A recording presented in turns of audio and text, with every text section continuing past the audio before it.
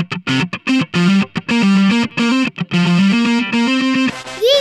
podcast. A very good day, everyone. I am AMIRTHA from Y2. Today's news. A project to create a shipping routes in the shallow strait await revival. India is expected to welcome the first batch of 12 cheetahs from South Africa this weekend.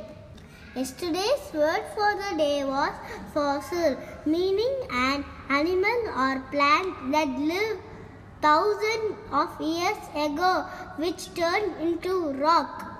Example, fossil may be over 2 million years old.